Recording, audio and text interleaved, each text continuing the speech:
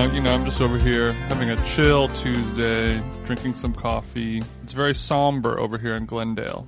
Bay is working all week. It's just me and the pooches. Look, I'm going through it myself over here. I don't know if you heard about what happened. Well, a lot of stuff happened since we last spoke, so it could be any number of things, Chris. Hopefully the Olympics haven't got to you. I don't know what it could be. I just don't trust myself as much as I used to, and I don't know if it's my age, but I'm getting a little more nervous when I podcast. I don't know if it's your age, because you should be getting less nervous the more you podcast. Just broad strokes, first glance. No. I mean, you're right. You're right. Last episode, I wanted to do it for myself. This episode, I need to do it for myself, and I can't do it for other people. It just hurts my heart so badly when I podcast for other people. Do you ever get that feeling? I don't know if I've ever podcasted for other people. Usually, whenever I podcast, it's always quite selfish, and I'm really pretty much just trying to look funnier, better, and smarter than everyone else involved in whatever podcast I'm taking part in. Not this one, of course, but after my performance on the last podcast, I kind of, I stepped out of bounds a few times. I had some deductions, and I was ready to bow out.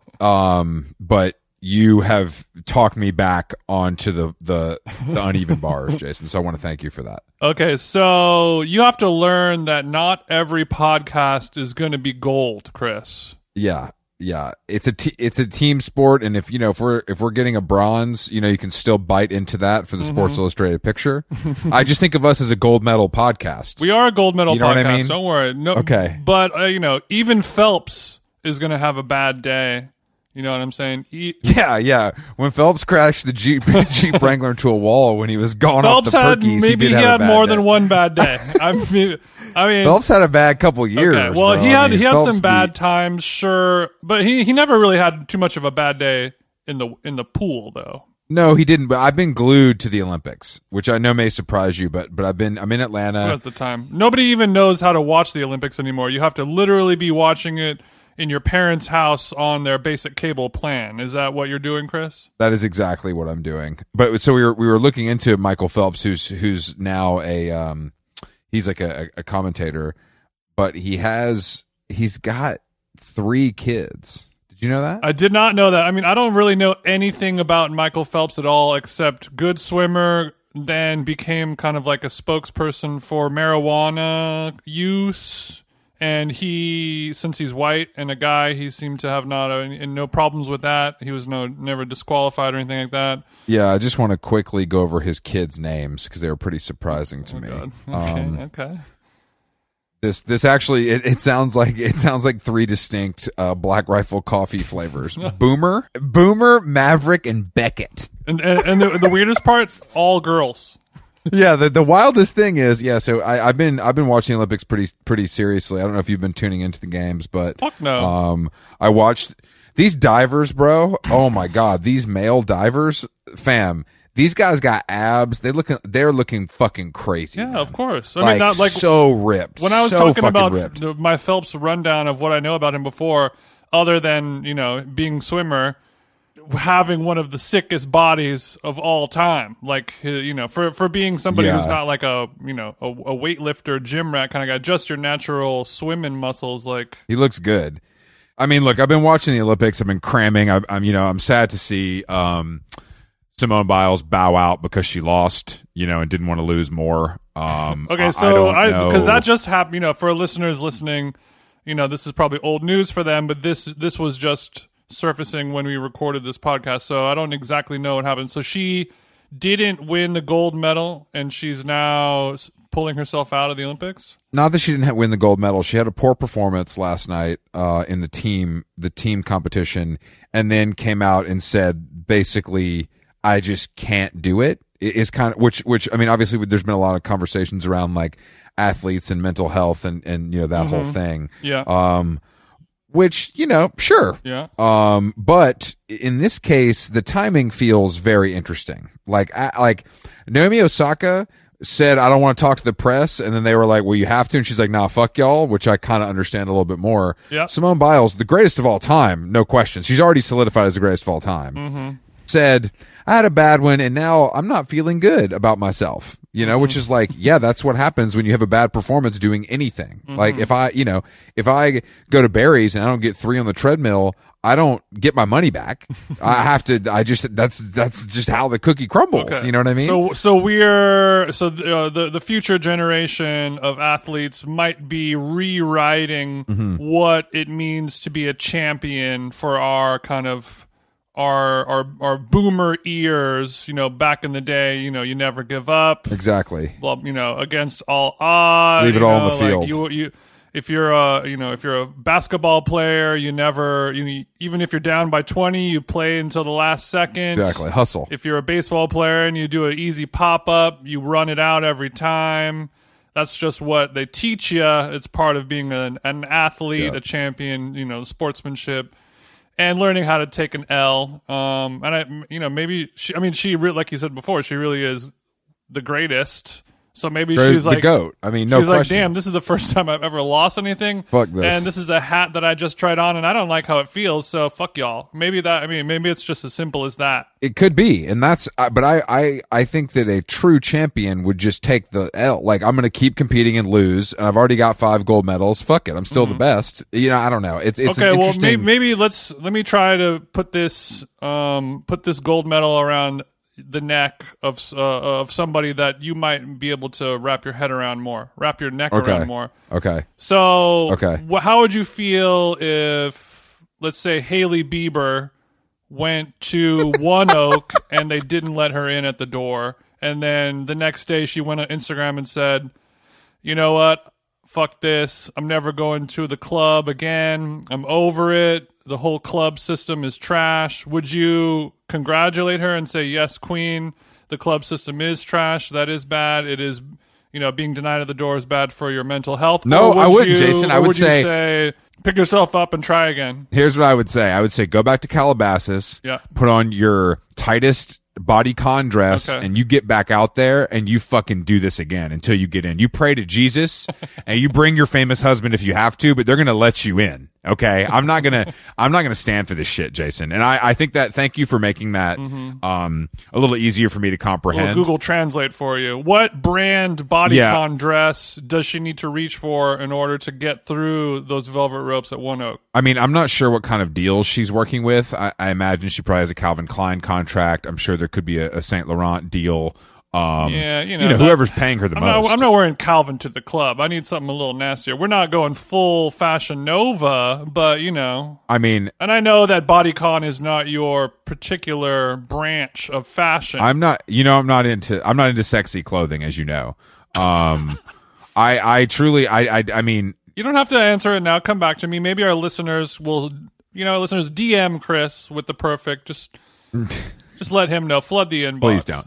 But I'm just suffering from riches over. I got too many riches today because we also have. I don't want to just begin and end with sports because that's not what this podcast is about. I don't know if you were able to catch the Young Thug NPR Tiny Desk concert where he is now in an alternative press style punk band that sucks. Yeah, it's definitely a good example of the music industry ruining everything all over again. I did watch a little bit of that, and it was not a Tiny Desk concert. It was in the backyard of a mansion somewhere in like Tallahassee or something. They still call it a Tiny Desk concert. Just I know. So that part, I don't like that. It's not a Tiny Desk concert. You're already mad. There's nothing, and the whole point of a Tiny Desk concert, it's like when a band gets asked to do MTV's Unplugged, and they're like, "Yeah, I'm gonna bring my fucking electric guitar." My synths. I'm gonna play a Telecaster, but it's gonna be low. Like I'm gonna turn it down in the Fender tube. You know what I mean? It's all bullshit. It was so bad, and it was the thing that pisses me. I mean, there's two things that piss me off a lot about it. Is Thug has been a brain dead rapper for a while now. He hasn't. I can't remember the last time a Young Thug song came out where I was like, "Oh, this is sick." Obviously, I've loved his, many of his songs for many years, but It's been 5+ since a good. but his rapping was very clear and like decently calculated, and like that was probably his best rapping performance I've heard him live in since I can remember. And it was a shame that was wasted on 4 studio musicians wearing pink crop top hoodies in the backyard of a mansion. Just guys, just like the most basic ass bros you've ever seen in your entire life, who are like excited to do like pop punk cosplay. And it just made me think of the Young Thug of, Pikachu era, where he was so unique. Ooh. He was so interesting. He was so creative. He so didn't care about everything. And he just, bucked the system. He was whatever was happening in the norm. He was the opposite. Another rapper linking up with Travis Barker and getting his career ruined. Well, I think that there's a possibility. He's doing it worse than Olivia Rodrigo. Like it's bad, bro. Olivia Rodrigo's doing it well. This shit trash. But I think that he has an album coming out, and I want you to guess what the title is before we tease our guest. I mean, is it involving sex or lean? Neither one. That's the problem. It's just simply titled Punk in all caps. God damn it.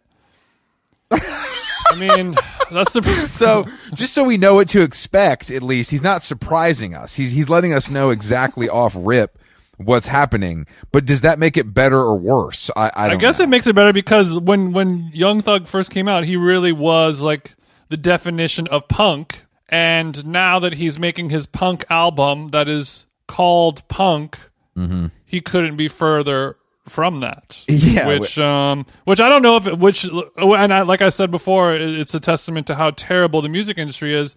I don't know how much of that is his fault and how much of that is this beautiful, unique Great point. flower that has been compromised by a bunch of frat bro A&Rs who are more concerned with, college football than, discovering cool and unique music. We need more women in the industry. I saw a video of Willow Smith doing like a punk version of Whip My Hair Back and Forth, where she dramatically shaved her head. I saw that. I mean, this is fucking insane, dude. That is so lame. Deeply lame. That is so deeply lame, and everyone on her team was probably like, "Yes, this is going to be it. This is going to be sick." Yeah, and gassed her up. This is her red table. You know what? There were a lot of through lines, and I'll talk to our guest about this more, because it's this thing that a lot of people have been watching. But it reminded me of the Woodstock '99 documentary that just came out over the weekend on HBO that a lot of people are talking about. But there's the scene which I forgot. So many things that I forgot from '99. But where Wyclef recreates the Jimi Hendrix playing the Star Spangled Banner, and then lights his guitar on fire, but and has a hard time lighting it on fire. Has a very hard time lighting. Yeah, like all the technology of 1969.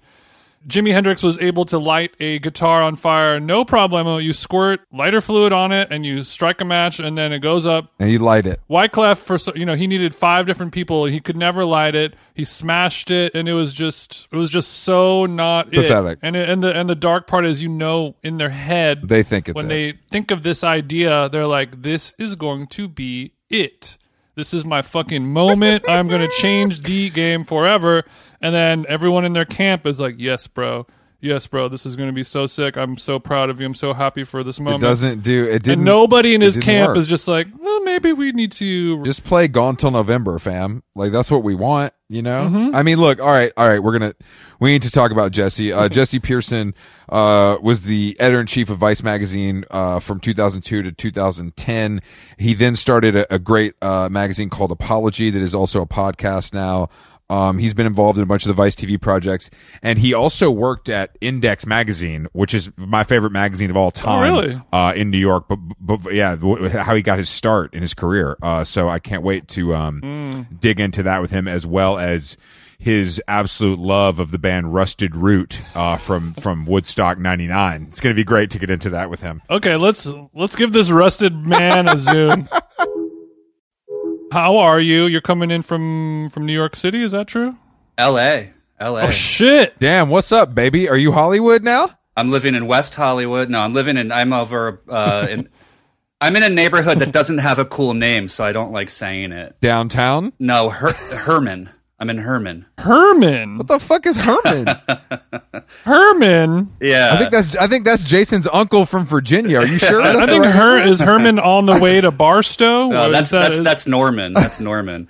Herman is this like it's like a sliver in between Highland Park and South Pass. Very interesting. Yeah, little isthmus. Okay. Not that, I mean, Jason is a lifelong LA resident. I'm pretty familiar, and I live there part time. But Jason, have you ever heard of Herman? I've never heard of Herman, but I just gave it a quick Google map. And is this over by Arroyo Seco Park? Exactly. Okay. So yeah, sometimes Chris and I have played tennis over there a few times. Tim, that's Tim's spot. But amazing neighborhood over there. Oh, okay. Amazing neighborhood. Whenever I go play Beautiful. tennis over there and I'm driving through all those houses, it's always hot as fuck. It's just for some reason, even though it feels more like foresty and wildernessy. It's like 10 degrees hotter than it is. It's everywhere like else in LA. it's like living inside a cast iron skillet. And I just moved here like 3 weeks ago. I was up in Mount Washington in the forested hills where it's nice and breezy, and then I came down here to the flats where it's basically I cook all day long. But it is a great neighborhood. It is great. Yeah, I like it. It's got its own sign. I love this LA journey for you. I didn't know you were a classic New York to LA graduate. I am like myself. I've been here for 6 years, but even Chris, before here, I spent 2 years in Atlanta. Oh shit, baby! I didn't know. I'm in Atlanta right now. Wow. And it is hot as hell, as you can imagine, and I might just stay though because the mask is nowhere to be found. So there are the upsides to this. I'm actually going to a tennis. There's a tennis tournament tonight, or in town that I'm going to tonight, and I'm a little concerned for my well-being in this heat, even when the sun goes down. I would be too, yeah. But I've heard that the Delta variant doesn't really transmit in extreme humidity, so I guess you'll be fine probably. Oh, damn! So we're good. Damn, good to know. Thanks, Dr. Jesse. That makes me feel better because earlier in the week I was complaining about a guy who kept coughing in the sauna. So I mean, if you could name a more human environment than that, I'll wait. I challenge you. Saunas are safe. Why did you live here? Were you working at like an Adult Swim situation? I was at Adult Swim adjacent. My wife at the time was working at Adult Swim, so we went down there from New York. And I gotta say, man, Atlanta didn't really treat me very well. It was kind of a hell ride. Hell ride? Yeah, bitch. A haunted hell ride? Go on. You can't come. That's because you didn't tap in with me, bro. You gotta come on, man. You tap in with the local. I was with locals. Well, transplants. My only friends there were the ATL twins. Let's just Okay, so let's just get it out there and say it. Oh no! Yeah. I mean, to even say to even call them a friend is something quite special. Yeah. I like that you're using the singular as well. Well, they travel in a pack. I didn't know. I mean, look, I can understand that. I mean, I'm born and raised here, and like I don't really have that many friends left, if I'm being honest. And I see my family, I go to a few restaurants, I try to check out a few new restaurants, then I leave. Yeah. I don't know if coming down here blind would be the move. You know what I mean? What were you into? What were you doing at the time in your life? Well, I was working on Apology, my magazine, obviously. And then writing freelance journalism here and there. Other than that, I hung out with the twins and I power lifted. What? Oh shit! Damn, you're the perfect how long gone guest. Where were you lifting in the ATL? It was called Unit 2 Fitness right off Ponce in Midtown. Oh yeah, I'm familiar with Unit 2, and is that a little nod to Hollywood? You know, when you have two units running, I wonder if it is. Oh wow, that's a pretty deep reference for those dudes. If so, I don't think so, man. Yeah, they're probably not. Where were your haunts though? Were you going anywhere? Were you hitting Aurora for a coffee? Were you getting were you going to the Varsity for a hamburger? What kind of vibe? How were you living? I was going to Unit 2, and then I was going home. Okay. All right. Well, fair enough. So you were living a very Action Bronson style existence. Yeah. I was a Spartan. No, I mean, I was going to... Gym, write, repeat was your mantra. Gym, write, edit, repeat. Got it. Yeah. Real excited. No, I mean, look at... No fucking pussies allowed. No pussies. Yeah. Not for me. No, I mean Atlanta was like, in Greek myth when the gods like curse a mortal and just throw a bunch of horrible shit at him. Sure, that's what it was. That's what it was for me. I mean, just I don't know why, but everything went wrong. Like I remember my second week there, we were a pipe burst in our bedroom, so we woke up being sprayed with cold water in the middle of the night. So while that was being fixed, I had to sleep on a couch in the day room, like in the front. Coming from New York, where I was used to living like on the 5th floor, the 4th floor, I was always sleeping next to open windows. Yeah, it didn't occur to me, don't do that in Midtown Atlanta, right? Could you explain why not for our uninitiated listeners? Because miscreants wander. They wander the streets. We're talking about a breaking and entering? We're talking about I woke up with a guy who looked, and this is not hyperbole, looked exactly like John Wayne Gacy halfway in my window. Terrified. Shit, and man. I jumped up and I screamed and I literally swung at him with a pillow. Okay. A classic powerlifter's move. Right, exactly. I was going to show him how we do. And he chopped out of the window. You didn't live here long enough to buy a gun. I guess that's... I actually had numerous guns, but they came a couple weeks later. Oh, I see. So it was new. Your Walmart order hadn't shipped yet. So the main reason why you had problems in Atlanta, Georgia was shipping delays on the firearm. Right. Background checks. That was the problem. Okay. So not even the ATL twins could save you, is what you're saying. No. They don't have superpowers, believe it or not. As much as we'd like to believe. You know Thomas Morton, right, Chris? I don't know. I do know Thomas very well. Jason, Thomas is an old friend of both of ours, but he's actually from here as well. Okay. But he's like an OG. You remember him from Vice. He was like the nerdy white guy who they'd send into crazy situations. Oh, yeah. Baby balls. Baby balls. Yeah, you may know him by his pseudonym, by his work name, Baby Balls. But yeah, his dad had passed like a year before. He came down to visit, and he was like, "Hey, I have something for you if you want it. I have a toolbox full of guns that you can take because I don't know where to put them. My mom doesn't want them in the house." So I met up with him, and he gave me, like a Craftsman toolbox with I think four firearms in it. Baby Balls delivered. The blick. You were strapped up. He came through. Baby Balls came through. Strapped up. Okay, so were you a gun guy before this? A little bit, yeah, a little bit. I did a thing. I got Vice to pay for. I used to get Vice to just pay for stuff I wanted to do. Yeah, I've read that Vice does that. Sometimes I don't know about. I don't know about currently. Jason remembers the gross jar, pretty well. So I think that's what he's talking about. Did you witness the gross jar in person? No, I never did. Never got a whiff. I unfortunately have. I've witnessed the gross jar in person. It's too far. I feel like Chris, you might have been there the day that we opened it and tie-dyed some T-shirts with the liquid that was inside. Oh no, I did miss that day. Thank God, but I sorry to distract from the weapons. But wait, should we say what the gross jar was, or just let people kind of? Yeah. I think a lot of our young hip listeners might not know what that is, and that's a shame that they don't. That's like not knowing like who the Sex Pistols were or something. Like we got to educate these kids. I agree. A fine analogy. The gross jar was a huge pickle jar, like an industrial sized pickle jar that we would just put horrible things in. It started with basic stuff like urine and shit and blood. I think the best thing was one day we came into the office and found a rat had like come up through the pipes into the toilet and drowned in there. Okay, that feels gross to me. Very much so. So we put the entire rat in there. Thomas once had to give his cat like a radioactive medicine to like.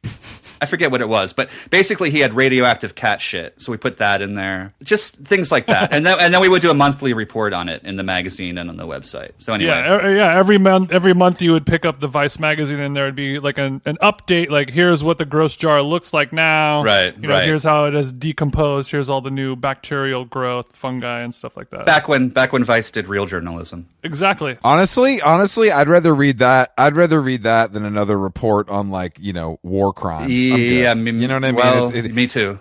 I'm not a gross guy. I don't like gross stuff actually, but I found that very funny. I found that really, really funny. It was just so stupid. we made it work somehow. Yeah. But anyway, guns. Yeah. So I got Vice to pay for me to go to this like survivalist training camp in the Nevada desert to take like a 4-day handgun course. That was like one of the most fun weekends I've ever had. They had like a fake suburban house set up out there in the desert in the town of Pahrump, Nevada. Oh yeah. and you did a fake home invasion scenario, right? With live ammo, with like, you know, so this like a piece of wood with like one of those like target guys taped to it would pop up, right? Mm-hmm. And they had the one where it's the guy holding a gun to a woman's head. Have you ever seen that one? Classic hostage situation. Oh yeah, you know the one. Yeah. And she kind of looks like Elaine from Seinfeld, by the way. But anyway, but it pops up, and the guy who's training me and walking There's me a story there. the guy who's walking me through it, when that one pops up, he goes, "Put the gun down, or I'm going to kill this bitch." So he's like, kind of like giving me like a role playing aspect. He's narrating, to it as well. narrating what this cardboard cutout might have said. Right, and that meant that I was allowed to shoot that guy. So anyway, yeah, it was really fun. But I had a history of like, you know, just going to the gun range and everything before that too. Are you from New Jersey? I'm from like multiple Philadelphia suburbs in PA and New Jersey. We shit on Philadelphia a lot on this podcast. So I've heard that. Yeah, I've heard that. Really? How have you heard that? I put on one random. I've listened to like a few when you guys. I mean, I've listened to a few before, but when you guys asked me to be on, I listened to a few Jesse. pointedly. You're welcome. And there was a woman was on who was in Philly, and you guys were ragging pretty hard. It was only a few episodes back, I think. I can't remember her. Yeah, Chrissy Malazzo, right. friend of Yeah, the show. that's right. Yeah, well, I mean, she also relocated there like kind of willy-nilly for a man. Right. You know, and it just seems like a crazy place to move. You My know? deal with Philly is I love it, but I totally understand why people who aren't from there don't love it. And a smart man should feel that way about any city they live in. I think you're right. Yeah. Good point. Well, I'm glad that you're listening to the pod. That is, Me too. That makes me feel good. Yeah, I'm enjoying it. Yeah, it makes me feel good too. We like to have, you know, successful, intelligent listeners as well as dum-dums. We try to run the gamut. I'm not sure which so one. you decide which one you are. Yeah, you decide which one. That was kind of the game. No, there. you're not on the dum-dum scale. Don't worry, Jesse. Let's wait till the end of the conversation, then you can decide. How much DJing have you done? That'll affect it. A lot. I've done a lot of DJing. Okay, that's not going to help you out then. Hell yeah. Unfortunately, I had a fucking residency at Plaid on Union Square in the early 2000s. Oh shit! Oh. Let's go, baby. Yep. We're gonna do 30 minutes on Bar 13 APT. I mean, we could keep it going. You went to Bar 13 on Sunday night. That was like the mod night, right? Yeah, but it would be like the White Stripes and Jimmy Fallon and the Strokes doing coke, like that era, like the real prime era. I was there, man. I was there. Jason, L.A. was different, bro. What were you doing? Hanging out with Chad Muska, maybe. What was the restaurant that Ashton Kutcher owned? You were probably there with Chad Muska. I mean, which one? He had a pretty diverse portfolio. He had a portfolio, yeah. Geisha House was the sushi, and then there was There was definitely an Italian place. Yeah, Geisha House. That he was in there with my man, my With Scientologist your boy bro. Masterson, with your dog. Right on. I remember I got the whole boat sent out when I was with Masterson one time. Masterson was impressed by that. Oh, you were talking about Dolce? Dolce. No, it was the very first. There's one name that I really want to pick up on. It was the first one that they all owned, like the whole That 70s cast. It's not Geisha House? I do like that their Japanese restaurant, they managed to use like one of the most boring cultural stereotypes in the name, though. I mean, that was like during that, like okay? Entourage level discourse. Like it was just, you know, you were lucky that you got Geisha House as a name. Like, Yeah, really. Could have been worse. I've been to Dolce. Actually, had a location in Atlanta. Yeah, Before I moved to New York, I've dined at Dolce. They expanded, but there was. I think Jesse's right. I think there were like 3 restaurants. Mm-hmm. I think there was like Geisha House, Dolce, and there was one other one that they were really. But Jason definitely has eaten at all of those places, I would say. Maybe Ketchup. That's not. I'm sorry, I'm pulling you guys into the weeds on this. We can let it go. But there was one. These are weeds. These are weeds that Daddy likes. Just to let you know. This is where we live. Yeah. Maybe it was a nightclub. Wait, Hyde. Hyde. Oh, Hyde. Come on, bro. That's an ultra lounge. That's an ultra lounge with food. They have food there, right, Jason? There's small bites, sure. Small plates. Yeah, okay. Yeah, but all of Ashton small plates. all of Ashton and Wilmer's restaurants, they're more than just, you know, they're club-like settings. You know, you can seamlessly transition from a dining experience into a cooking experience. It's experiential. Yeah, exactly. They Let's serve make you some ecstasy on a side plate with a knife and fork. It's different. I liked when Ashton Kutcher showed up on Shark Tank as one of the sharks. What a transformation to go from the world's hottest dummy and to think of him and just how much of a doofus he was.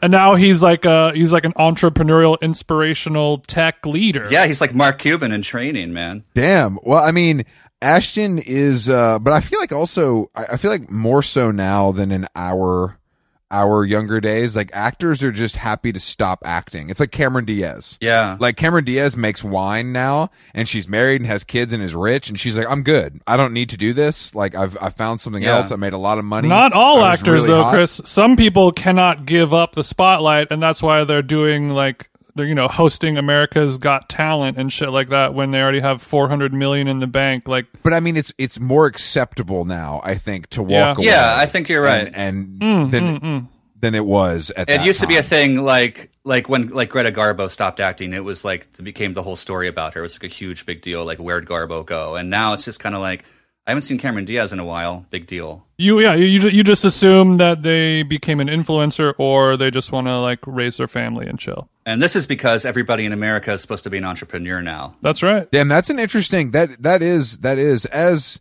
I mean, Jesse, you've had jobs. Jason and I have never really had jobs, probably, in some way. He ran Vice magazine. There's a little bit of not real job energy going on there. No offense, of course. No, it wasn't work ever. When you love what you do, it's not work. Exactly. Yeah. My dad is he's always owned his own accounting business, so I think it was in my blood a little bit maybe, but I do think that the expectation now is you gotta rise and grind and get yours, and you everybody can do that, which is also like everybody shouldn't do this. It kind of sucks half the time. It does, and I have a theory as to why this is. If you want to, I don't know if it's going to bore you, but I can throw it out there real quick. No, we love theories. Does it involve Chrissy Teigen or no? How did you know? Well, yeah, that's it. I'm an entrepreneur myself. Well, it involves We've been podcasting for a while. It's actually now. John Legend, but Chrissy Teigen is next to him. So a major player in the story. Yeah, please give us the theory. I'm interested. And I don't think this is an original theory, but I haven't read it anywhere else, so maybe it is. Mm-hmm. I think it's because of the death of industry and industrial jobs. What happened was because my family was all steel workers until me. Like I'm the only one who decided I'm going to be an artist of some kind. Everybody else was literally working in an open hearth furnace and getting steel embedded in their necks. So you're the first liberal pansy of the family, is what you're saying. I'm the first real tough guy of the family, is what I'm saying. Hey, tough guy, Hollywood. Hey, Hollywood. One of my fucking cousins calls me Hollywood Jesse now. I'm not kidding. I love that. Hollywood Jesse, you think you're better than me? Fuck out of here. Hollywood Jesse, running the video department at Super Deluxe. Big bad guy over at Super Deluxe. Yeah, anyway, I'll do it fast. Take your time. Industrial jobs shut down because of stuff like NAFTA. Everybody, couldn't find work. But then there was this thing that started then with the government saying, but you should be, you're a creative class. You can be entrepreneurs. You can do your own thing. You can start your Etsy account and knit macrame tapestries and make as much money as you would have at any other job doing that. Mm-hmm. So it's kind of this bullshit that was sold to us, I think. You can be your own boss. Yeah, but it's not true. Like Chris, you were saying, I think not everybody can do it, especially if it's creative stuff. Like this whole idea that everybody can be some kind of craftsperson is just wrong. Yeah, well, I mean, it's also, I tell people this all the time. It's also about, I think the stomach for income spikes and dips is something that you have to build up to. And I think if you're 30 and you've had a nice job with insurance and benefits and the whole thing, and then all of a sudden you're like, you know what? I think it's time to strike out on my own. Mm-hmm. And then, a year in, you lose a couple clients and you're like, shit, what's going on? Yeah. It's just, that's really, not only are people just not good at stuff, you know what I mean? That's fine. I'm not good at stuff either, but I've made it work. I mainly think the trait is having the stomach for it, and being willing to think that you're always going to figure it out. I think you're right. I think you have to want to do the thing that you're doing enough that you're willing to be poor and then be rich and then be poor and then be poor and then be poor. You got to be willing to take the ride. Luckily, I'm rich now, and also, a lot of the creative jobs, like working in media or something like that. It's often reserved for people, who come from wealthy backgrounds who can afford to intern at a magazine or a fashion house, something like that. Don't come Don't do that. Don't come for all the hotties. But my point is, leave the C-level guys alone. Yeah. To really make it in that creative class world where you're able to operate without the safety net of, a salary job and a boss and healthcare and a 401k. I think the people who don't come from that wealthy background and don't have that safety net, who are just born into poverty and not having shit to begin with, makes them a little bit more fearless, to tackle that. True. Definitely. That open world. Yeah. I grew up, I think you could say kind of poor, pretty much. It seems like hyperbole to say it, but let's say lower middle class. Yeah. And so the feast or famine stuff doesn't bother me as much because it's not scary. Because it's fine. It's fine to not have that much money. You don't really... Yeah, you know how to live poor. I disagree. I disagree. All I think about is being more rich than I am. That's really... It dominates my mind, but I'm also not willing to do bad stuff to get there. Yeah, you know what definitely, I'm saying? Yeah. Like I say this all the time. I'm like, these people that are like... People are so mad about this Bezos going to space shit. And I'm like, guys, what do you think these, or like when they find out that the CEO of their favorite corporation is a Trump supporter, it's like, of course they are. Yeah. Guys. You don't get that rich by being good. Right. You have to be bad. Right. Like you have to step on necks to get to the top. And like, I'm just not willing. I'm just not a killer like that. I'm just not. Well, you step on some necks, but not enough to get on a Bezos level. But we all step on a little bit of necks sometimes. Yeah, I'm sure I've done some neck stepping at some point. There's a level of that though where I think you have to decide like, okay, like am I? It's like being a drug addict. You kind of know when you're like, okay, I'm going to the dark side now. I'm in the dark side, and I'm aware that I'm in the dark side, and I made the decisions to get to the dark side. It's very similar. Like when you're about to cross, and you can either stop yourself or you can continue. It's true. That's what I mean. As a former drug addict, I can say there's a Rubicon that you cross. And usually involves stealing from your parents. That's usually the one where you're like, oh. yeah. Slow down. There's worse things in the world. No, that's the start. That's the start. I'm saying that's the start of the bad stuff. Yeah. Yeah, that reminds me that scene in Sideways where he visits his mom. Oh God, yeah. And then steals from her purse, and while he says, "I'm going to go use the bathroom," that one really hit close to home.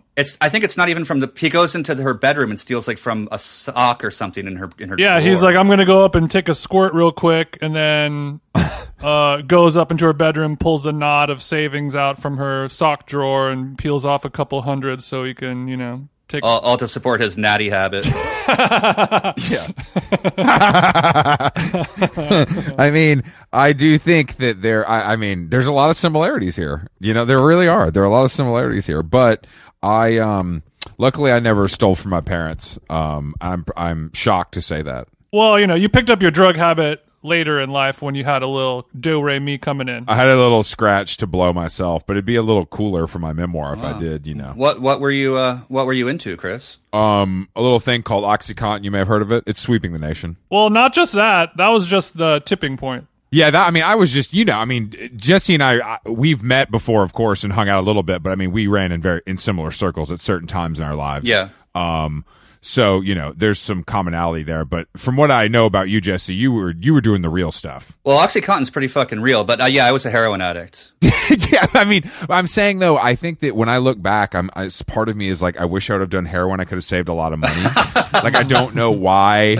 Like, it's just, but it's fully like a stigma thing. Or even for me, like, I wouldn't know, I didn't necessarily know where to get that. Yeah. You know what I'm saying? Like, I don't even know where to start. I'm going to say it wasn't always easy to get it. Really? But yeah, I remember I had this, the weirdest dealer I had made me come all the way up to Harlem, and I had to get on a payphone and pretend I was talking on it and put the money in the coin slot.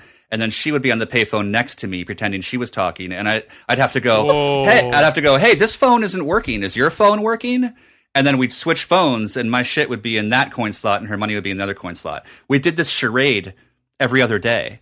That's actually like so extreme. That seems so unnecessary. But the thing is, I was beholden to her. She was giving me what I needed, so I couldn't say, hey, this is really stupid.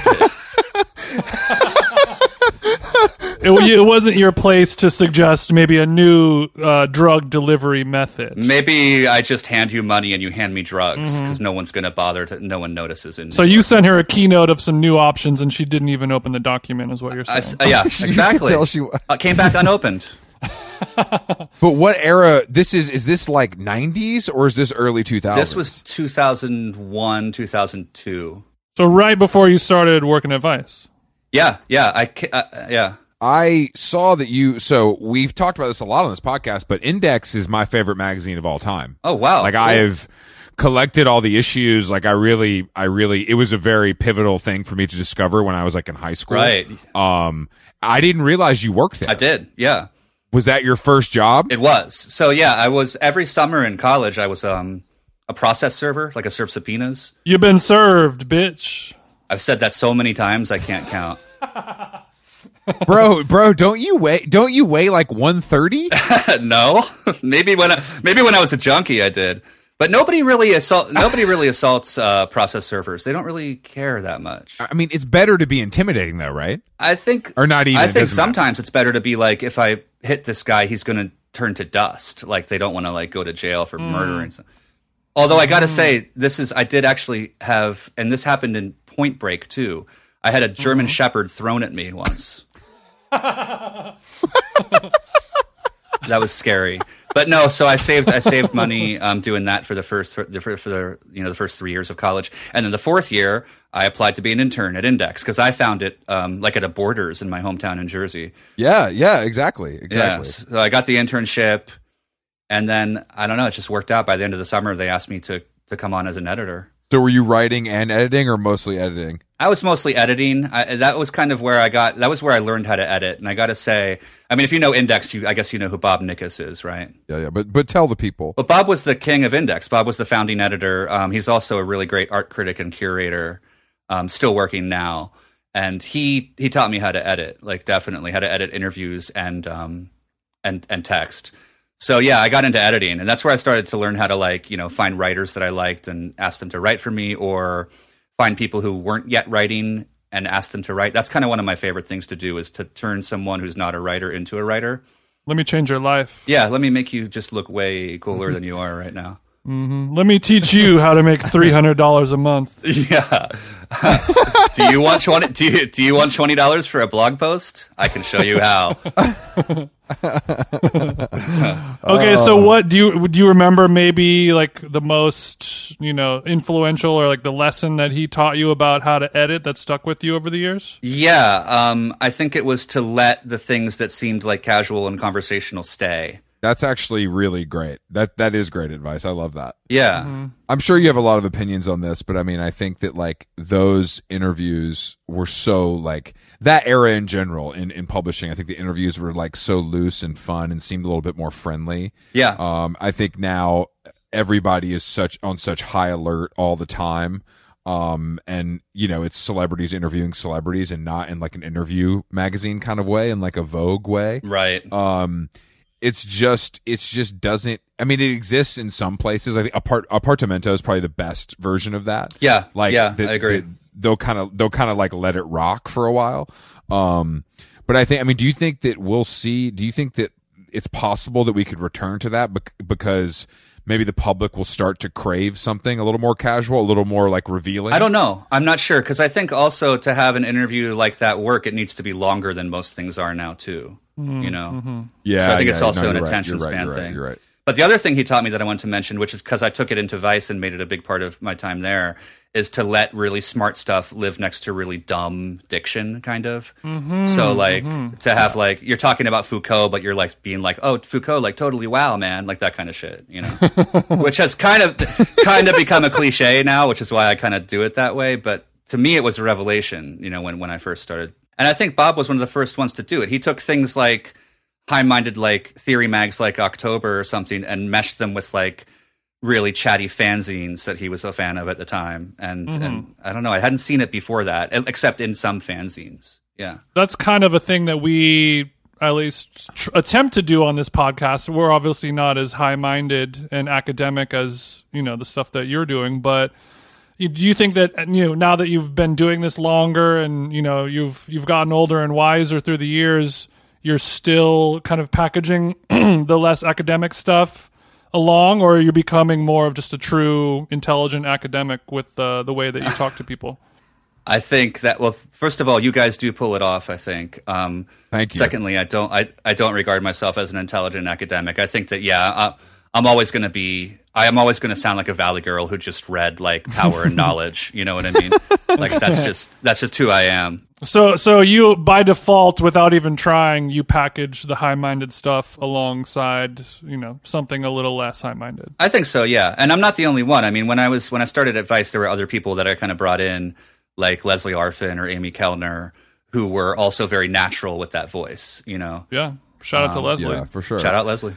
I mean, that era, I mean, I just honestly think Vice has become such this weird behemoth, and it's like obviously unreadable now. That early 2000s era, it was absolutely mind-blowing shit. Like, I just remember, I mean, I distributed the magazine in Atlanta. Like, it would get sent to me. Yeah, I remember that. And I would put it in my car and drop it off. And the way people were waiting for it, like, it was a true thing. It's so fun. And this is in Atlanta, Georgia. Yeah. You know what I mean? This isn't New York. This isn't LA. It's literally people being like, where is it? Where is it? Where is it? Mm-hmm. And it being gone the same day that it came in. That's amazing. You know what I mean? So it's like, and honestly, I take away from that a little bit. I think that our approach to this show a little bit is I think that magazine being good and that magazine being free made people really love it and crave it in this way that I think we approach this similarly where like, I'm not going to put this behind a Patreon because I want people to experience it. Yeah. Like I want the most people possible to enjoy this, and I'll figure out another way. We'll do some 555 soul ads. You know what I mean? To pay for this podcast. It's fine.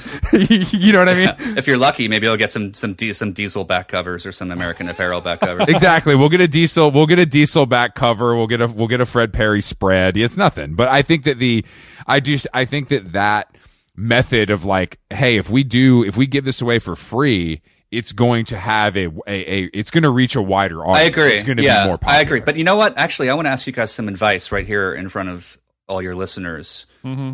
Because my podcast is free too, but I'm starting everybody, you have to have a Substack now, right? That's like, you kind of like required, I think, to start a Substack.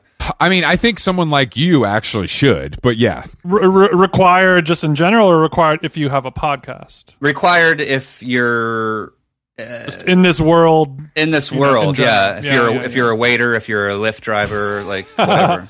But so I have one coming, right? And actually the first it's going to be reviews, just long essay reviews of different things every installment, and the first one is actually by Bob Nickus, and it's great. Oh, so it's going to be guests and you, like a mix? Mostly guests, I hope. But that's the thing. The question that I have for you guys is this: I'm paying my writers because I never don't pay writers. So now there's no other way than a subscription model to get the money to pay the writers, but I still feel kind of tacky about it. What you're doing though is actually giving something specialized that people want. Do you understand what I'm saying? Like, I think that like this style of like, I just shit out whatever and you pay for it is going to come to an end. I think people are going to get exhausted by it. Mm-hmm. Whereas like, I pay for, my favorite subscription, Airmail. That to me, that's $50 a year. I'd pay $100 because like I like to click on it. Like the same thing, it's like if Blackbird Spy Plane, like he's created something that people are happy to pay for and click and read because it's specialized and it has names that they recognize, and it's more interesting than just kind of like drivel for drivel's sake. Right. Also, I mean, you're not trying to charge $200. It's gonna be what, $5? $5 for like for a month, which is going to be like 2 really long essays. So I think it's not bad. I think all of that is completely true. But another thing that I always consider with like the will it work on Patreon or subscription model is like, are you the type of person who people want to support, or are you the type of person that people are just like nobody wants to support Chris Black, Sad but true. Yeah, I was going to say that means I'm fucked too, I think. No, I don't think so. I mean, because you're creating an environment that is making sure that like cool, interesting, unique writers are getting paid money to do good work that they want to do in like a free environment, and that's a type of thing that people are going to want to get behind and support, versus us being like, do you think creatine is fucking retarded, or like have you tried smoothies? See, no, I that is content that I would pay for right there. The grass is always greener. Well, right? if the world was filled with Jessies, then we wouldn't be talking to you right now. We'd be polishing our Rolls Royces. I think that makes sense. I mean, I think that like I would love to, because Jason and I when we were talking about you, we both realized that we had issue 1 of Apology. Oh, cool! Like we both had independently purchased it on our own. What is that? Almost 10 years ago now, huh? Yeah, 2013. But what about issues 2, 3, 4, and 5? Not so much. Oh, okay. I might have 2, but I was checking the website. I'm going to order the ones I don't have. No, because I'm a completist. I'll tell you what, man. I'm going to comp you. Wow, my man. Well, I feel like you might be in a situation where you want to clear out some space in the garage. We've all been there. I understand. But I think that the thing is that 2013 was a weird time to do that. Whereas I think 2021, you would have a much bigger opportunity for that to succeed in a real way. Yeah, that's interesting. Yeah. Why do you think that is? Because that wouldn't be my initial thought. I think a younger generation that you need to capture to succeed with something like that is interested in print media in a way that you were doing. Yeah, right. Not in the way that like we were raised, like we're not in a New York Magazine, New Yorker, Sports Illustrated, whatever you want to say, like weekly issue way, but in a more considered like quarterly format. Yeah. I think it's like, I think about like there's a magazine called the Skirt Chronicles that I quite like. That these I do. Three, I like it. I like it too. French women do, and my friend in Greece that does Kennedy, and those magazines are things that come out, and they do a launch party wherever they are, and it's a thing, and they build a world around it. There's a little bit of merch, there's events, etc. Right. That to me is what Apology is. You know what I mean? You did that first, really. Is what I'm saying. Thanks, man. But the problem is that I'm the worst businessman ever. That's not uncommon, but like there are people that could help you do that. It's not rocket science. Yeah, like, it's you just got to get yourself a Chris Black. That's all. I need me a Chris Black, man. I do think that the time is ripe. Even like going into Karma, which is near my apartment in New York, and they had a bunch of issues of Index, and like multiple people had texted me to tell me they were there because they knew I was looking for a few to complete my collection. Nice. And some of these people are 25 years old, though, is what I'm saying. I think and they know what that is, yeah. And they care about it. I think you're right. I get what you're saying. The thing is, I'm such a lackadaisical business person that like I did issues 1, 2, 3, and 4 in pretty rapid succession, and then I took a 2-year break and did issue 5. So like I've kind of told myself, from this July to next July, if I can't make Apology something that's actually viable, I'm gonna kind of let it go. Yeah, I mean that's reasonable, but you have a full-time job, right? No. Oh, you don't? Then you have no excuse, bro. No. Come on, let's go. Yeah, I know. I don't. I don't, definitely. I did have a full-time job when I took the 2-year break. But yeah, no, not now. Not now. So other than Apology, what are you doing then? I write freelance journalism. I was writing for the LA Times a lot right before the pandemic, where I did some fun stuff for the food section. Oh. The one that I liked the most was I went fly fishing in the LA River for carp. That was where Jerry Sue took photos. Yeah, right? Jerry took the photos, and then Chris from Night Market cooked the carp up into larb, and we ate it. I read that. I have fly fished in the LA River since then. Excellent. You have a good time? I didn't even realize that was you. Yeah, I mean, I've done it a bunch of times now. I go with my friend, our friend Ariel from Mr. Green, and my brother and a few other people, and we'll just go. Nice. Post up. I know Kyle from Brain Dead goes out there all the time. Damn, I didn't know it was a whole posse thing now. That's awesome. Yeah, it's like a whole posse thing. I should get back out there. I was going with Lauren Malika. I don't know if you know her, former pro skater, now excellent carpenter. No. Damn. Cool. And then also my mentor is this dude Lino Jubilato, who you gotta meet if you haven't out there. He will guide you to the best spots, and like he's the master. He was the guy that they did the Vice Munchies thing on. They did. Maybe he's like a Filipino guy who has been fly fishing there for like his whole life. Yeah, that's him. Yeah. Yeah, they like Vice did a video on him, and they showed him catching a carp and then like making some like nasty ass like bootleg grill situation on like an old shopping cart, and so like basically frying it up. The company the company I used to work for plagiarized me. 100%. Yeah. Sick. Yeah, that's kind of how it goes. No, it's fun. That's not a surprise to me. It's totally fun. So do you still contribute to the LA Times most often? Is that where you're doing most of the stuff? No, lately I have been doing stuff. I've been writing catalogs for this gallery that kind of like Uniqlo owns in New York. This gallery that only shows Japanese Americans. Yeah, that's been fun. So I've edited and write these catalogs, and then they produce them really beautifully. So it's kind of like, just portfolio wise, it's pretty killer. So yeah, I do one of those almost every month now. Okay, so you're keeping yourself pretty busy. Yeah. So then why are we only podcasting once per month, my friend? I don't know. No, I mean, I got lazy. It's just like Apology. Like all of a sudden I'll be riding a high and I'll be like, nah, but I want to go read these books and like lay by the river for 2 years, you know? Yeah. No, I get it. What about, are you living alone or do you live with a life partner? I live with a life partner. I live with my girlfriend here in Herman, yeah. Okay, how much does she light a fire under your ass? She lights it, I think, the appropriate amount. My girlfriend is a really, really motivated, productive person. She's in like in TV, and she just grinds harder than like anybody I've seen in person. So even if she doesn't tell me to get off my ass, like watching her do what she does gets me off my ass. I know what you mean. People, because I'm the same way as you, and I think I was able to really up my production level, my productivity in general, by having a partner that was like really killing it and working hard and being like, I look really bad compared to you right now, so yeah, helped a lot. And you got to show them up, you know. Yeah, we always have to do better than these goddamn women. Exactly. Yeah, that's what I'm talking about. But the pod is coming back, man. I don't know if it's like, it feels like it's dangerous to say that I booked a guest before it happens, but I booked Kim Gordon this morning. Damn, must be nice. So he's saying quality, not quantity. Yeah, there you go. Yeah, that's what he's saying. He's shitting on our little podcast. He's like, I saw your little Phoebe Bridgers thing. Let me bring in her mom. You know what I'm saying? That's what we're gonna do. I feel like you guys could get her, man. I don't think it would be a problem. I would love to get Kim. You know, musicians it's nice because they have shit to promote a lot of the time. Music is life. Music is the breath of life. So, yeah. You know, they're around and available to talk about themselves, which is, you know, always a plus. But are you interested in her entire breadth of work, or are you looking into the art side of things for this show? I like it all, you know. I don't really, since my podcast is kind of focused on a specific thing, you know, books.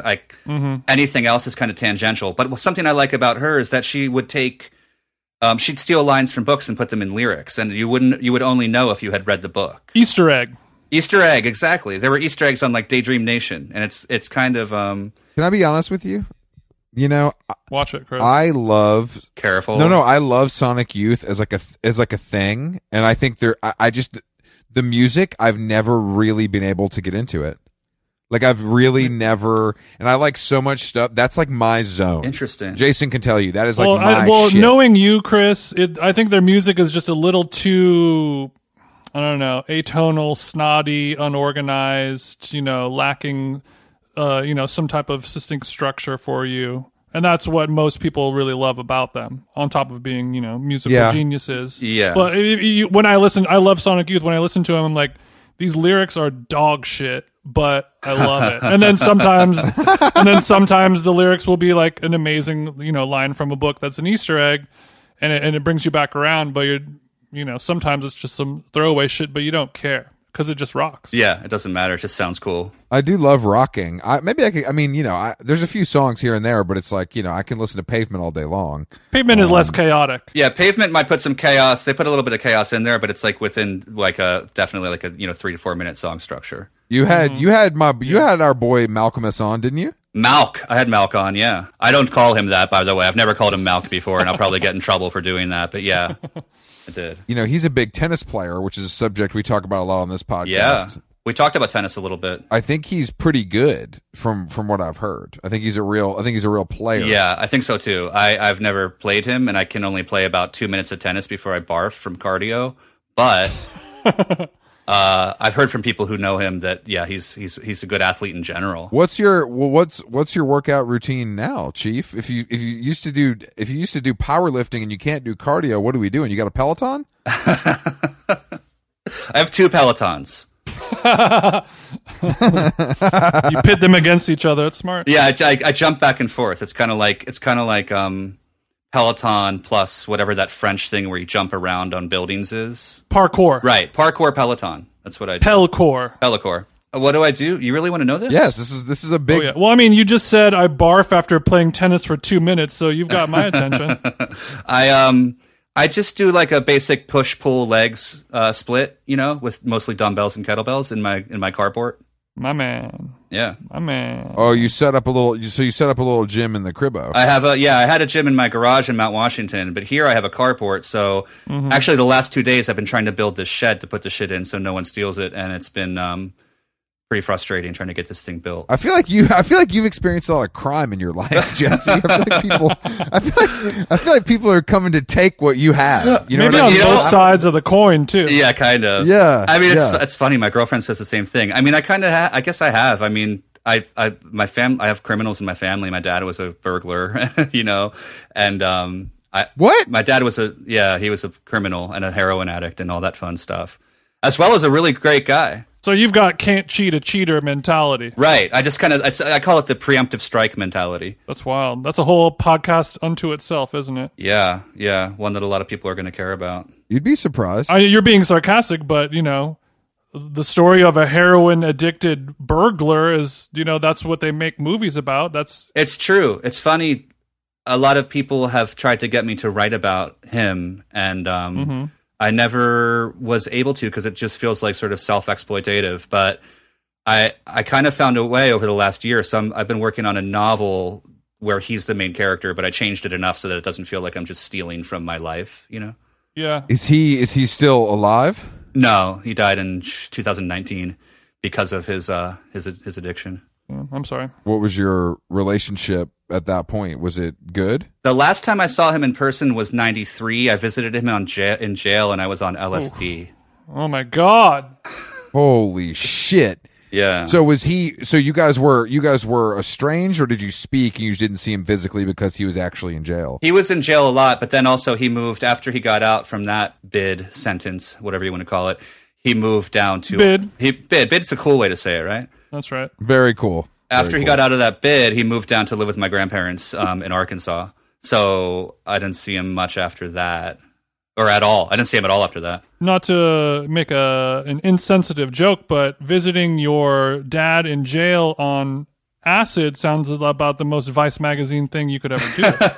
I know. I should have done a whole issue about it. That's probably why they hired me. I told him that story. That would have gone faster than the Eric Lavoie themed issue. Oh, so God. something to think about. Next time. I mean, I just pulled that issue out recently. It's really, really good. It's so sick. I mean, it's really, really a different time. But I mean, that is. I mean, look, I think all we have as people is our point of view. You know what I mean? That's really all we have. And I think yours in this case and what you've told us is particularly interesting and original. So I don't look at something like that as exploiting, I think it's more, I mean, it's yours. What do you, it's true. Thanks. I think it's more like, it's like if it's, I think it's, I appreciate that, man. I think it's like also though, my anticipation of the audience and the blood in the water of like some other guys, like kind of pain. But I'm probably overthinking. It's probably just a really complex form of procrastination, Well, yeah, that I can't help you with. That I think a lot of us. But are you a good writer? Like, are you disciplined, or is it something that you really have to like? Do you like putz around all day and then sit down at 8 p.m. with a pack of Parliament Lights and get to it? How did you know that I used to smoke Parliament? That was my brand. Is that just like the Vice brand? No, I mean we all did. Right. I think any yeah. I love that you think that's exclusive, but we've all been there. You've heard of Parliaments too? If you were anyone in 2002, you were smoking Parliaments, man. That's just what it was. You're right. No, I'm pretty disciplined. I get a little hung up on the research phase and just turn that into procrastination. But I have like a 2 hours a day writing habit, and if I don't get the 2 hours in, then I feel really bad about myself, so I tend to do it. How do you hurt yourself if you don't get the 2 hours? You ever hear of a hair shirt? I have not. It's a biblical thing. It's like a shirt that's inside out of like a really harsh, like coarse horsehair, and you put that on and you kind of walk around in the heat. You're paraded around the town square. Right, you're flagellated. Got it. That's a great REM song for any of those. Any of those. If we got any REM fans out there, which I'm sure it's like a medium REM. It's not like a deep REM cut. It's a medium cut because of the era it comes from. But yeah, you're right. It sounds like Jesse might be an REM head. Not to get us off track, but that you know. Is this like a point of contention with you guys? Is like REM like? No. Jason and I went on. We with our girlfriends. We went on like a road trip, and I was playing REM, and everybody was just like, "What is wrong with you, dude?" Man, you know, like why are we listening to Green? I'm like, Green is a fucking classic, guys. Green is about as good as music gets. It's great. Jesse knows, and you know, I think I was, you know, I'd love to hear your thoughts on Fables of the Reconstruction. I think that's underappreciated. We can play with that if you want to. Yeah. No, I'm good. Yeah, why would these two hot chicks who were not alive when this album came out not into it? That's just weird. I don't get it. Why would they want to be trapped in a car hearing that? Why would they not call yourself a hot chick, Jason? I'm not talking about myself. I'm talking about our hot life partners, bitch. No, but I they're think sexy and they're cool, and that's why they don't listen to REM. Michael Stipe's really sexy, especially now. He's no Moby. I came to REM a little later in life. It's embarrassing being from Atlanta, but now it's something that I listen to. Oh, we forgot to even. Jesus, what have you watched the Woodstock 99 documentary on HBO? We got a lot to talk about. No, I have to do it, but because I went to do it on Hulu. It's on Hulu, isn't it? HBO. Oh shit, then I can watch it because I think there's one on Hulu that I thought was the one, but it was like you need the Showtime add-on, and I was like, fuck that. No. But I have HBO. Yeah, no, I'm gonna watch that. I mean, people obviously like the show me your tits, like misogyny part of it is insane, and like kind of. I wasn't going. I mean, I was into punk and hardcore, so I wasn't going to a lot of like big concerts during that era. Yeah. Yeah. But I do remember that being a thing, but I totally blocked that out of my mind or didn't remember it until I saw this. Yeah, that era for me also. Like I was very much. I was a hardcore and punk guy. I was a rap guy, and I was a like Britpop guy. Same, bro. Let's go, baby. My man, the only genre that matters. Truly. 3-6 Mafia, Pulp.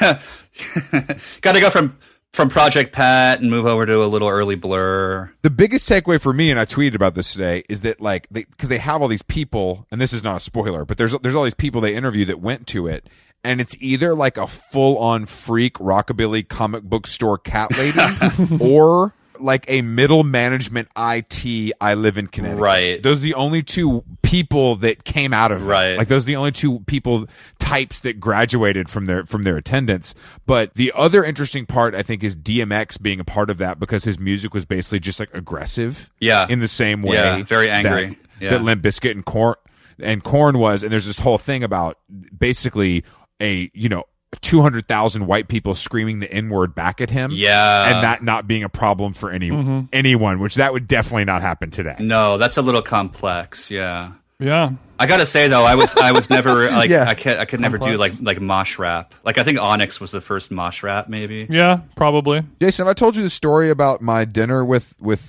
Onyx? I don't think so. The sequel to My Dinner with Andre. What's his name? What's Sticky Fingers? This is obviously a long time ago. It was I was in LA on some cartel business, and I was staying at the famed Standard Hollywood, RIP. And I was alone poolside eating, and there were no tables, and Sticky Fingers and one of his buddies were like, yo, can we just sit with you? So I said yes, and I had a nice dinner with Sticky Fingers, and he paid my tab. Wow. I did not know that, Chris. That's crazy. Yeah, super friendly. We talked about the music biz. Nice guy, like respectful. Really, like made sure I didn't pay. It was great. It was a good experience overall. Never saw him again. I don't think he was staying at the property. Jesse, I sympathize on the mosh rap. That is, you feel that too, right? Damn, we got to get Sticky on the pod now. He's around for sure. He ain't doing shit. I can hit him up. Actually, I know him. I can hit him up if you guys want me to. Yeah, fuck it. How do you know Sticky? I don't know Sticky. I'm sorry. 1,000% believable if that makes you feel any better about yourself. I gotta say, there is one mosh, like mosh adjacent rap group that I like, which is MOP. Sure. No, we don't like that dusty. I'm really, really anti dusty ass hip hop, and we have a problem with that on this podcast. Is that too Max Fish? Like, too I Max don't want to Fishy hear for you. I don't want to hear about like Nas or fucking MOP. Like all of it's just I think maybe it's partly because I'm from Atlanta and we've done better than that. Okay, wow. I wouldn't say you've done better, but I would say that you've. Bro. I would say, wait. I'm gonna come back around to agreeing with you, sort of. I would say that you've done better in a sustained sense, but like. There are single records by those guys that are like, you know. Are you wearing your Capone and Noriega Supreme T-shirt right now? You can be honest. I'm wearing my Smith and Wesson T-shirt right now, actually. Oh, there we go. Perfect. Thank God. I don't know what it is about that. I just have no interest in that, and I just feel like that stuff. It just is never done anything for me. Like anything else, if you don't listen to it at the right time in your life, it's like meaningless. Yeah, it's also very Northeast. It could be related to the fact that you don't like Philadelphia. Well, I mean, look, what has Philadelphia really given us besides bike messengers and fatty sandwiches? the dead milkman, which is pretty good. That's cool. Okay, all right, I'll take that. Yeah. Okay, what else we got besides Beanie Siegel? Diplo's from Meek Philly? Mill. No, he's not. He's not from Philly. Well, he cut his teeth in Philly, I should say. Yeah, he did. He claims Philly a lot, but he's a Florida man. Florida man. Oh, I didn't even mean that. Damn. I know. I might be. Hopefully, this weekend I'll be building with Diplo in Las Vegas. All right, I'll be there. Have you already texted him for the list, or is this like a? Not yet. I have to. I don't know if I have to go directly to him. I might go to one of his cronies because I don't want to bog his inbox with a guest list request. Yeah, it's usually. But Jesse, what's your relationship with electronic dance music?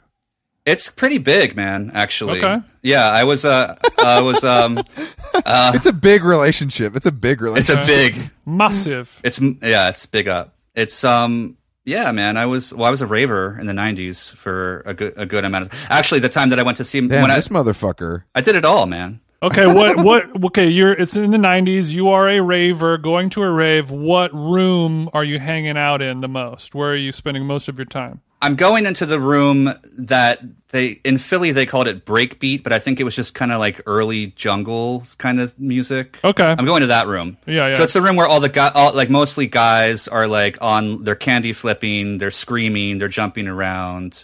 Mm-hmm. And then I'll move to the chill out room where the ambient stuff is and the smart drinks. Can you tell our younger listeners what candy flipping is, because I bet they don't know. I also love your pronunciation of ambient. Ambient. That's the British pronunciation. Darling, I only listen to ambient. In this home, only ambient. Could you show me where the ambient room is?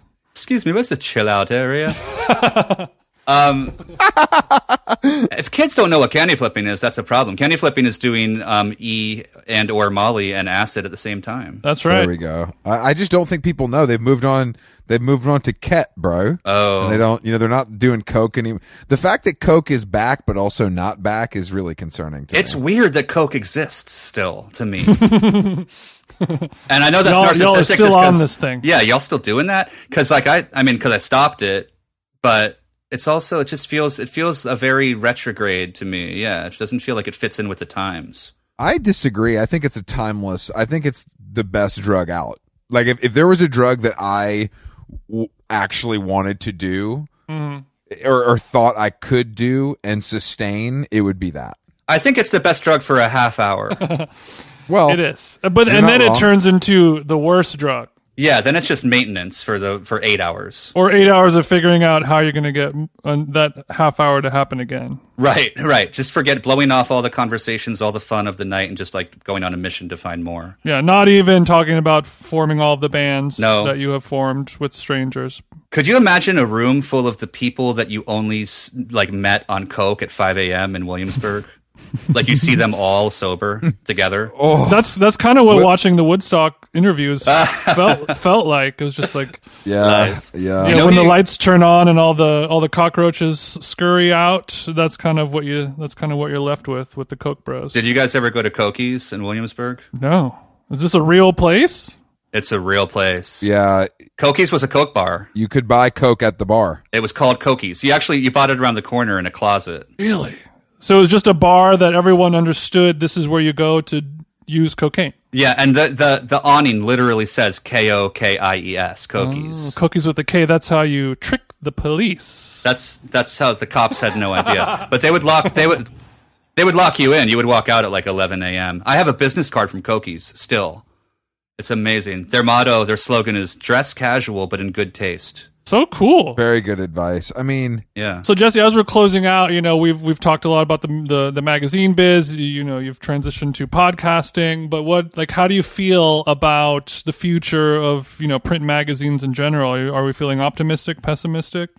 I'm feeling optimistic. I think the stuff Chris was saying earlier is really true. I think that I started Apology in 2013. That felt like a good moment. Then it kind of dipped, but then there was this big proliferation of magazines by younger people that are younger than me, like the Skirt Chronicles, like you mentioned, for example. And I think that people got smart and realized a magazine doesn't have to have a massive print run and doesn't have to have a really wide purview, so you just print as many as you think you can sell. And yeah, I don't know, based on like just my book selling kind of like, I play around with book selling a little bit too, and I see like the kind of stuff that like people in their 20s want to buy. Mm-hmm. Yeah, I think it's a good deal for magazines right now. I hope you're right. I mean, I'm going to stay on your ass about this. Thank you. You know what I mean? Yeah, we're your content sponsor. I need it. Do it to me. Yeah, exactly. Yeah, exactly. Give us a call. We'll come over with a pack of Parleys, hot cup of Dunkin', and we'll work this thing out. What I want you guys to do is stand over my shoulder and do shoulder presses while I'm working, like really, and look at me really, stare at me really angrily while I'm doing that. That's absolutely no problem. That I'll do for free. Right. Mm-hmm. We'll get Ladder Fitness to sponsor that as well. We'll make a little dough on the back end. Don't worry. Good, works for me, man. We always make dough on the back end. Thank you, Jesse. Really nice to talk to you, man. Pleasure. Yeah, thank you so much, guys. You guys check out Apology, the podcast. What else, Jesse? Apology, the podcast, Apology, the magazine, Apology, the Substack, I guess, at some point soon. It's all at apologymagazine.com. You can find it all there. Perfect. Just so your listeners hear how magnanimous I am, seriously, hit me with your addresses, and I'll send you the library of apologies. Let's go. Truly magnanimous of you. Thank you. And Chris also. I can't wait. Chris on some some like uncut secret stuff. I have doubles of a few old indexes. If you're looking for stuff, we can talk. My man. Well, I bought a lot of it from one person in Australia on eBay in like 2009. Oh, killer. But I need to go through and really look, because unfortunately now it's like kind of split up between New York and LA, so I don't have a full. I built a little library in my room, at my parents' house. I'm looking at right now, and there's shit here too. I'm just thinking of the carbon footprint of going from New York to Australia and then back to New York. Oh. Jesse will appreciate this. I'm looking at my framed copy of the New York Times Magazine from February 4th, 1996. The Model's Life, Jennifer Egan profile of James King, photographed by Nan Golden. That's a grail. Oh, the heads out there. That's real. That's very real, man. Yeah. In the other room, I do have my other personal favorite, the interview Evan Dando cover, shot by Bruce Weber, signed by Dando. Damn. So I'm just really I'm luxuriating here in Atlanta in the Black Family Library. I'll stop boasting. You got a nest egg now, no matter what, man. Exactly. Yeah. For the 5 people that care about what I care about, I could make at least $100. There you go. So yeah, you're absolutely right. All right, Jesse. Thank you. All right, cool. Thanks. All right, later, mate. Stand in the place where you live. Now think about direction. Wonder why you haven't now. Stand in the place where you were. Now face west. Think about the place where you live. Wonder why you haven't. People, if you are confused, check with the sun. Carry a compass to help you along. Your feet are going